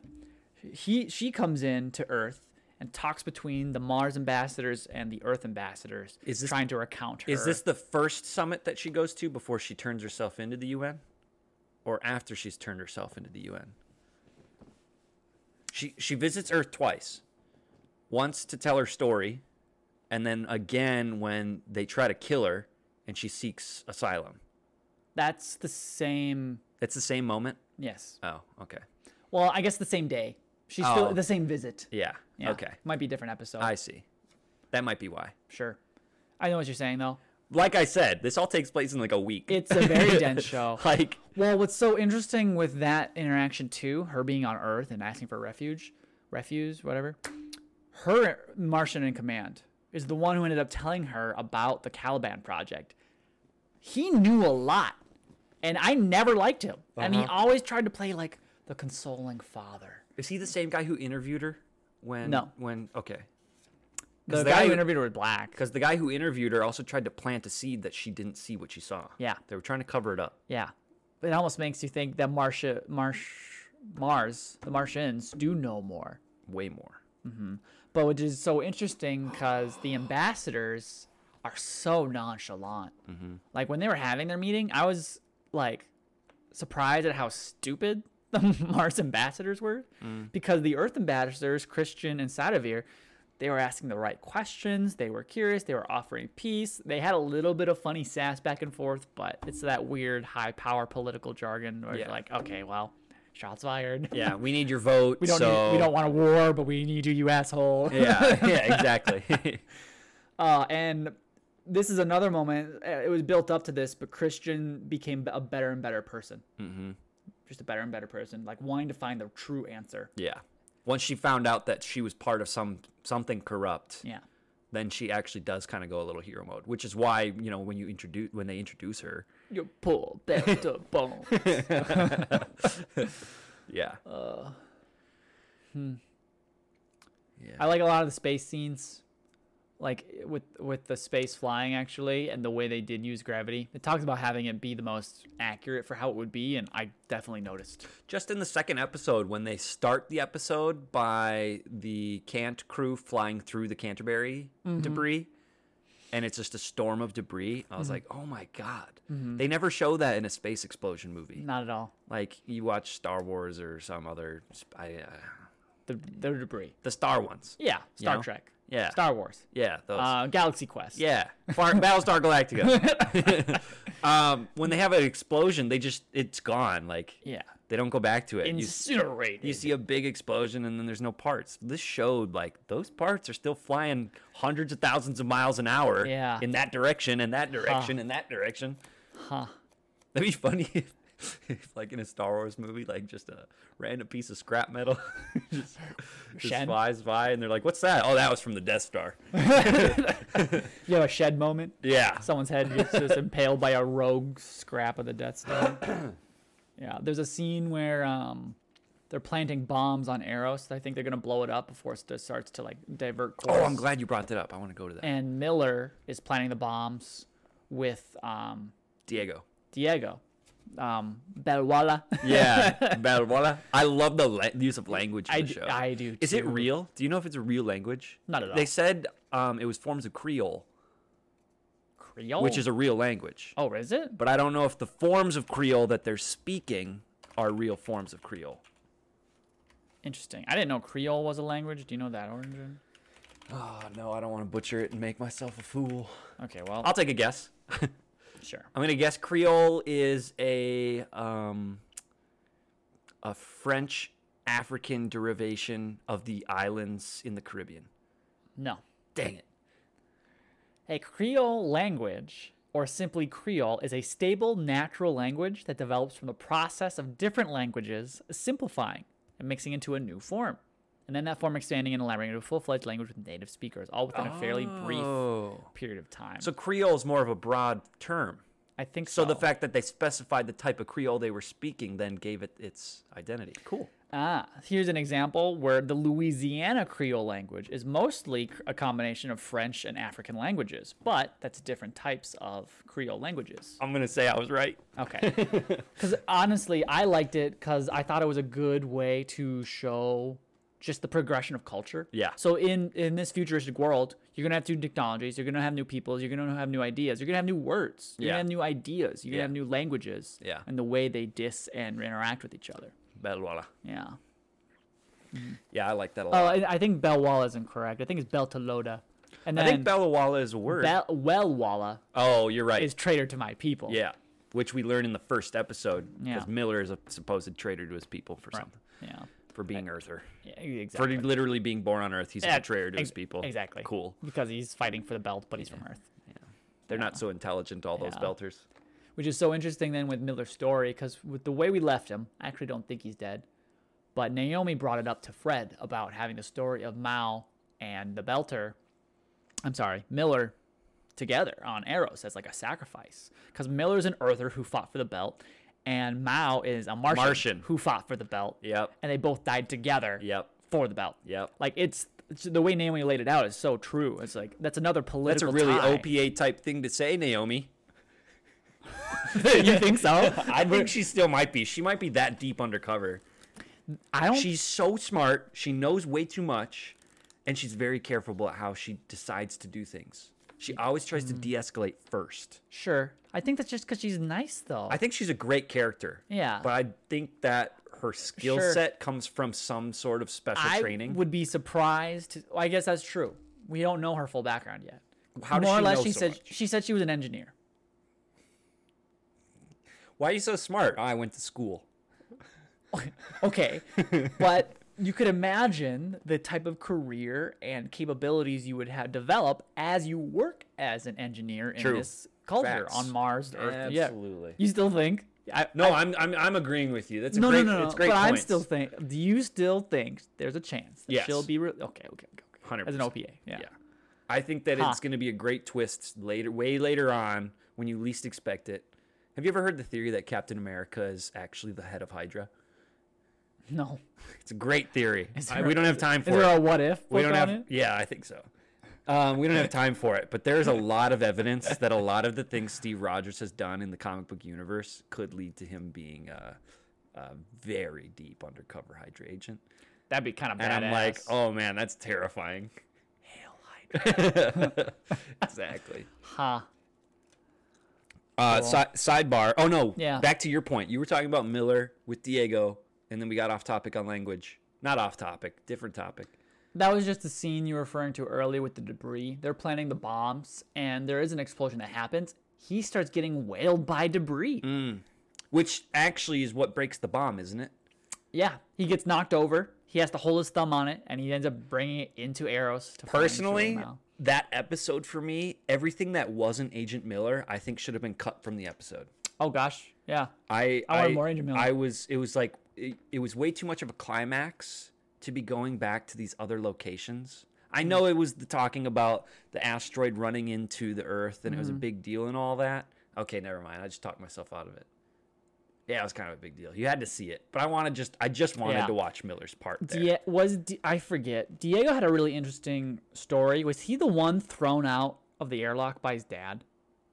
Do you remember that scene? Yeah, I think he was. I couldn't recall if it was exactly. You want to know what I did? I said, we haven't seen that guy since, and Diego looks kind of like him, so I'm going to say that it's him. That's what I did. I was like, is it? And he was a belter. Yep. And he wasn't super bright, but he had a lot of passion. Yep. Pretty witty. Yep. And he wasn't going to die out there. No. His dad ejected him in a spot where he was going to get picked up by somebody. Well, yeah, there was one conversation which made me go, wait, is that guy? It's like, once those guys picked you up floating in space, something along those lines. I'm probably butchering it so that it favors my idea, but it's just like, we're accepting it. was that guy picked up? It's canon. Yeah, okay. It's canon. Someone will tell me that I'm right. Yeah. I loved that moment for Miller because it was his true, like, he was emerging from the chrysalis. as who he is. Yeah. He made the self-sacrifice. He had to talk to Julie. He was in love. That's why he wasn't in love until he started finding out what her life looked like. Yeah. And then he saw who she was Yeah. through the clues, and he fell in Which love. at first I thought was so weird and kind of like cliche tropey, falling in love with your work, but like he had a lot of good points of why, because he's just been his own lonesome self, just like Julie was, and not necessarily, that love was the driving force more than his curiosity, but they definitely merged as he went into his investigation. Where's Julie Mao? What happened to Julie Mao? What's with this protomolecule? What do you know? Where's his father? He kept her necklace. Yeah, the He whole never time. he never got rid of it. Yep. Yeah. Yeah. But I liked that he had to hit that dead man switch constantly, like every minute. And he had to get that bomb in the center. I do wonder. Oh, no, I guess I know the answer. I was going to say, I wonder why he didn't get taken over by the proto-molecule that was growing on Eros. But it's because Julie was fighting its consciousness. You think so? Yeah, oh, definitely. Because she was the one steering it. Oh, right. She wanted to go home to Earth. Mm-hmm. And he had to convince her not to. I still think we never, we don't know the protomolecule. No. I think it's still contagious because the people on Eros all got infected and Yeah. died. So I feel like unless he burned into a fiery fate, Miller's gone. Maybe Mr. Mao was doing some experimentation with his daughter at some point, and so she has some sort of extra ability over it, or maybe knows how to That'd be navigate it a little bit. So instead of the protomolecule evolving her form into a new chrysalis stasis thing, you think she was already experimented on, giving her some sort of way of coping with it? I'm saying it's a possibility. I don't know if I think that. Was It wasn't her body, right? Yeah. On Eros. Uh, I don't think it well- was her body. I think it was a manifestation from the molecule. well, that same spot was the Blue Falcon Hotel where Oh, they yeah, found it had her to be her. It body had to be in her. the shower. Yeah, which means she was the origin of the protomolecule taking over Eros, and Taking over Eros, yes. and so she was the origin of the Eros version of that expanse. Like she was the brain because she was the origin for it, oh, she was the origin of that evolution. of that particular growth. Yes. Okay, so then there are more protomolecules can slowly evolve into some sort of consciousness depending on who takes it over. Yeah, maybe. Well, was Eros the one that crashed on the sun? Onto Venus, Venus. Because in the last season 2. episode of season 2, we see that crater Yeah, in a very interesting perspective. yeah, it's not gone. Yeah. The way the protomolecule took over that solar thing, was going to investigate the crater, it just got broken apart by every piece in Yeah. a strange expansion. Yeah. Yeah, I don't know. There's a lot. That's why I think Miller's not gone. But let's be honest, though. His body may be gone. Oh, okay. All right, I'm with you. I was just gonna say, if you're flying in an asteroid At hundreds of thousands of miles. towards a large mass, Venus is a gaseous planet, is it not? I believe so. Or no, that's It's our twin, but Jupiter. they're both. We have many gas planets.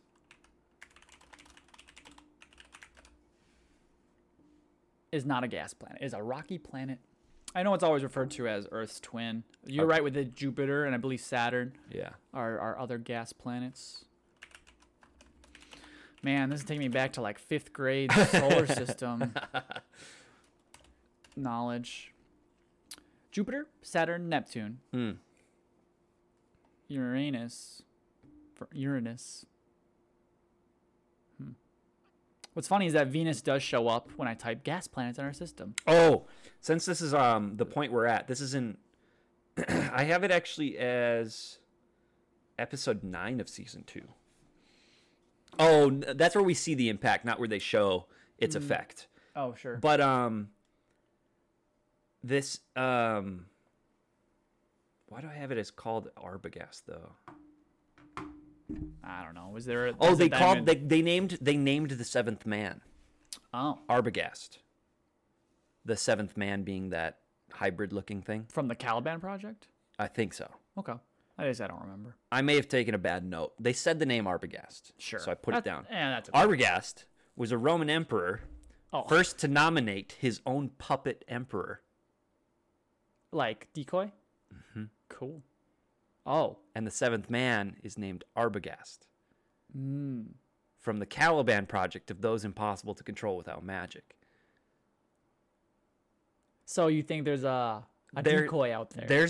I think that is the decoy. I think that maybe the Expanse really is, like you said, maybe Mao's secret is that he didn't create the molecule, but got employed to be like a human spy for the protomolecule to spread it.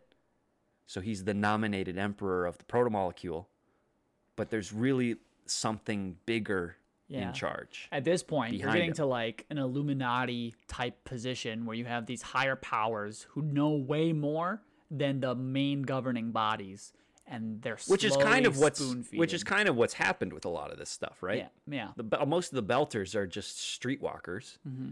Most of the Earthlings are pampered, but then the UN knows way too much. And you have Mao, who's an Earthling, but works with somebody to work on this bioweapon. And the Martians are just a military power devote to an ocean on Mars with more. Do they have the ocean yet? No. I didn't think so. They have small plant structures, like the botanist scientist was saying. But the problem that they have is when one part of it fails, that'll cascade, and the rest will fall soon after. Which means this bioweapon would really fuck Mars up. Oh, gosh, yeah. Whoops. Yeah. You have anything more? Otherwise, I'm feeling pretty good here. Yeah, me too. I think we liked the show. First impressions, 0 out of 10. Yeah. I think an 8. Most of it is from that the dialogue is still campy at times, but you kind of learn to like it. Yeah. It's realistic enough. It's interesting because the way that the future has developed these cultures is that the people are very morally conscious and they speak their soul. I wanted to touch on that last bit. I had a few things jumbled around. Sure. So you're good at bringing me back. Empathy. The scientists had essentially received lobotomies to remove their empathy sensors. And morality and empathy in this show are so huge because somebody like Fred Johnson thinks about the people. He can empathize. And so he's not going to do anything with those nukes because he can understand what that repercussion might be. Whereas these other scientists don't have any empathy. And they're like, it's the way of nature. Let it do its thing and steamroll the entire galaxy if it must. And then you have Amos. I thought of this originally when you were talking about him talking to this. Did you mention him talking to the scientist? I was thinking about him. When he talks to the scientist and breaks through because no one could talk to him, they didn't understand. And then they say we get the information that they don't have empathy sensors. And Amos is like, I got this. Yeah. And he goes in there and he talks to him. Amos has empathy for the person with no empathy. Like, Yeah. that's some shit. Well, what I liked that was stated to referring to these people with the lobotomy, they said they volunteered with the person in charge of that science. There was the one who Miller shot dead. Originally, Dresden? Yeah. Dresden was shot. And the scientists working under him were given the choice to remove empathy. And after it wore off, they stated they chose to take it again permanently because of how calm they felt. It's kind of scary. Yeah. Think about that. If you don't care about anyone or anything else. Except what you care to do. Yeah. And even then, it's not a care in the sense that, like, it's emotional. Yeah. It's this, you logically know that that's what's next. Although their whole life was devoted to studying the thing that would eventually be their annihilation. So I guess. Was it the whole life? We don't know how long they were there. I don't know. I don't know how long they were there. Yeah. I imagine they didn't go back to their families. No, probably not. Like they were living together with other scientists that had no empathy working Sure, for the rest but of if their the life. 2 seasons we watched was the span of 4 days, Sure. how long have they been really studying the protomolecule? A year? Good point. That's not that long Yeah. to be missing your family for work. Yeah. Obviously, it's a long time. Don't get me wrong. I would hate that. But, like, in the context of the show. Yeah. Yeah. I'd also probably give it an 8. Yeah. I really like the show. Somebody told me that it doesn't pick up till like season 3. I was like, really? Wow. Yeah. They said it was a little bit tough to get through the first bits, and I thought that was wild because I was like, it starts with the Canterbury explosion, episode 1, and you see. I got the shock on episode 1. Yeah. I don't know. I think it's a pretty strong show. The two things, I agree with you on the dialogue at times can be a little flat, and the scenery. Just some of the sets, not all of it. It's just once in a while, I feel like I get taken out. I'm like, that kind. Why is it that like that? That's that funny. Looks kind of wrong. I don't think I've ever felt that. That's funny. It's usually whenever I feel like I'm just walking into the Tatooine bar. If you're walking into the Tatooine bar scene, then I'm taken out of the movie because I'm like, well, that's just a copy paste of a set I've seen 1,000 times. You saying that, I can imagine a few scenes where they go into like a bar or a restaurant and it's just that kind of feel. Yeah. Is that what kind of talking Yeah, about? it almost like they threw it together and like, well, this scene means nothing, folks. We're going to wrap up in 5 and we'll wheel it out of here. And it looks like that. It looks like they set it up for that. Yeah. And I get it, though. It's an expensive set. I mean, what's the budget for the show? Oh gosh, I don't know. You want a number?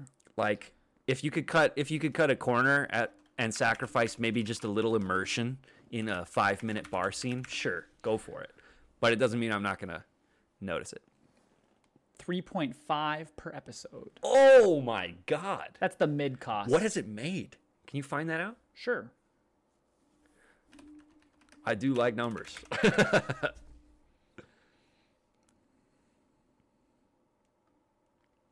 It's made.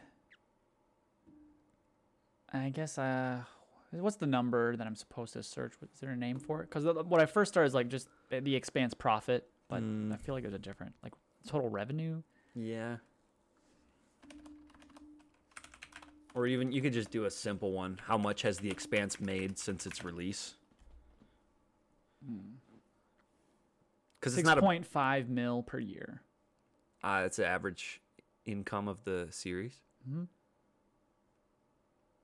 Per episode or per year for the whole all of what's out right now? For I don't know. Expand. I don't know. I just the numbers I first get on Google. Yeah. Okay. That's a terrible return. Think of 3.5 million episode. There's 10 episodes. No revenue. Like pure profit. Yes. Oh, that's way better. Okay, so they meet their minimum. They meet their cost, and then they make money. I'm pretty sure. Revenue. Yeah. Okay. Cool. I was like, geez, that is terrible. Like, how is this show still going? That's pretty good. Would you recommend The Expanse? I would, but I'd give them the caveats that we've already stated. Yeah, I'd also recommend it. My coworker is the one who told me I should start watching the show, which is why we said it. Shout out to John. He is the one who said the first 2 seasons we should watch to get a scope for the rest of the series. Okay. And I thought that was actually really good because I remember finishing season 1 thinking, do I really need to watch season 2? But then after beginning to watch the first few episodes of season 2, you realize how much of a building block season 1 was in introducing all the pieces, all the factions, all the drama, and the way people interact with each other. Yeah. Do you ever remember Brian or Peter talking to you about The Expanse? No. I told Peter I was recording today, and he's like, "Oh, didn't Brian tell you about that show?" I was like, "Maybe. I mean, maybe. I don't remember." Sorry. And he's like, "I think it was when we were playing Wingspan." I was like, "Okay." Just pulls that right out of the air. I mean, I doubt he's wrong, but I just don't remember. No, I'm saying like she's smart enough where you can remember that and pull it out. Oh yeah. Yeah. But I was like, either way, we're talking about it, and it's a great show. Exactly. So Brian loved it. Is essentially the moral of that story. Cool. I really liked it. I'm actually excited to finish it. I'm curious if they'll do the rest of the books. And so now I just got to read the books, right? Yeah. Yeah. Easy. I bet you they've been printed numerous times, especially since the show's release. Well, the book's recent. 2015 is when it ended. Oh yeah. For 2022? 2015 was the first season's airing? The Yeah, you said 22. Expanse You said it was books. 2011 to 22? Yes. Yes, I did. June of 2011 to March of 22 is the 10-book series by James 2011 S.A. is Corey. that's old enough, I Ty think, to Frank. get at least one or two reprintings. Really? Well, maybe not the 22. I mean, No, not the 22. Yeah, honestly, I think they are as they are. I don't know if you would, unless it's like a consolidated. Well, like the Thing. Sandman's been reprinted 15 times, Sure, but I think there's an interesting. but it also came out in the difference 80s. between novels and graphic novels. Graphic novels, I think it's a lot more common to consolidate them, especially with the magazine issue format. A book's a book, is released is released. You know what I mean? Mm-hmm. Like if I release this novel, I can print it again, but it's this is the book. Okay, now I gotta scratch the itch. Okay, you gotta figure out if it's consolidated. What's the name of the first book? The name of the first book is Leviathan Wakes. Leviathan Wakes. Well, if I were to do a small segue, our next topic of choice is Axiom Verge. I will begin to play that shortly after I return from my tournament. I'm actually really looking forward to this 2D platformer. But I would like to announce what the topic thereafter was, and that's where I need to open the discussion to you, Scott. We've now just done a show. We've done a couple games. We've done a couple comics. Did you want to return to any comics? I know you said you had some on your mind. I had a suggestion from a devoted listener Ooh, love it. to read a book that is actually considered to be in the top 100 graphic novels ever written. However, it's in a genre that I think neither you nor I particularly seek when we are going to read a book. So it would stretch us a little bit. That's interesting. Okay. It's called Palestine by Joe Sacco. I just typed in Palestine and I got like the flag and everything. Joe Sacco, 2 C's. Got it. Okay. It's a single book. It's not a series, so you could read it and finish it. It's based on true events, I believe.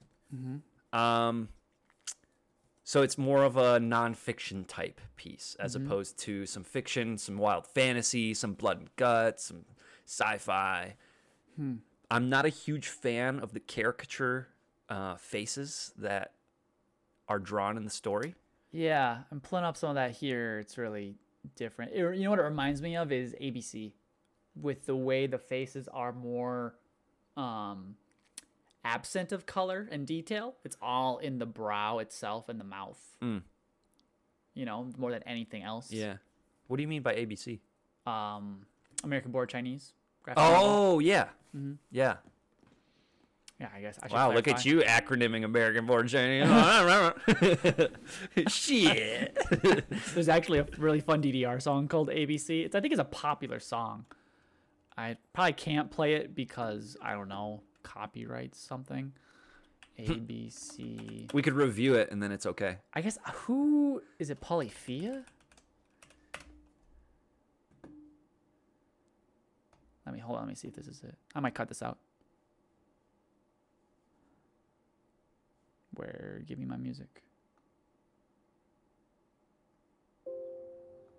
So that ABC run is a bunch of side switches with my flip switches, and it's like it's actually really satisfying. It has a beautiful turn into the side and out of the side. Cool. And yeah, Cool. Very cool. it's pretty fun. So that was a request from a listener Perfect. to review Palestine. I have it. I own a copy, so Oh, awesome. I could read it, borrow it too. You could read it. I think I would love to just do that. 'Kay. So It'll then- stretch us a little bit because it's something we haven't really delved into before. That's fine. I mean, heck, I like to read a lot of mythology and things of that nature. I think I can handle it. Yeah. Cool. So then the 3rd of April is scheduled for Axiom Verge. Really excited for that. I've already had our brother-in-law recommended to me, amongst other I people. played the second one for probably a few hours, You but then did. I stopped because we were talking about playing the first one. So I was like, whoa. I got to go back. Cool. Well, honestly, the fact that that was the game of the month, it just makes great. Now I have a reason to go into it because I'm all about sequels and backgrounds and going into it. So April 3rd, we're going to talk about our experiences with Axiom Verge, which I'm looking forward to. And then on the 1st of May, we'll talk about Palestine. Sick. Looking forward to it. Awesome. That's Oh, all I heck yeah. got. Hey, if you're going to join us for an Axiom Verge talk through, you can get it right now for $10 on the PlayStation Store. Oh, cool. Very cool. I'm assuming then that Steam probably has it at the same price. Yeah, let me check quick. I got it here. Also, I bought Palestine used at a used bookstore for $10. If you're trying to go find a copy of that to read along. I'm sure if you go to like Abe Books too. Yeah, Axiom Verge is on Steam, but it is still $20. So Okay. if you go on PlayStation, you get a little deal. Otherwise, it's $20. And yeah, it's got a nice. It's on aesthetic. sale right now, and it doesn't say how long. It says it is typically $19 on the PlayStation Store. Yeah. My first thought when looking at the imagery is it's Metroid. Yeah. Definitely. I got that vibe from playing the second one, the little bit I did. Cool. So a very. But hey, I love me some Modern. 2D side scrolling. Oh gosh, one I'm of my- actually really looking. I'm I haven't replaying had a Hollow lot- Knight right now. I told you last time I think we talked. You've been replaying Hollow Knight like the past 3 months. Not replaying, but you know what I mean. Yeah, I probably have another 30 hours into it. Like, I'm just saying every time we talk, like, did I tell you I got back in? Yes. oh, maybe it's just because I love it. You do love it. You I talk love about that all the game. time. I can't wait for Silk Song to come out. The music will come up, right? When we're playing D&D, and you'll be like, is this Hollow?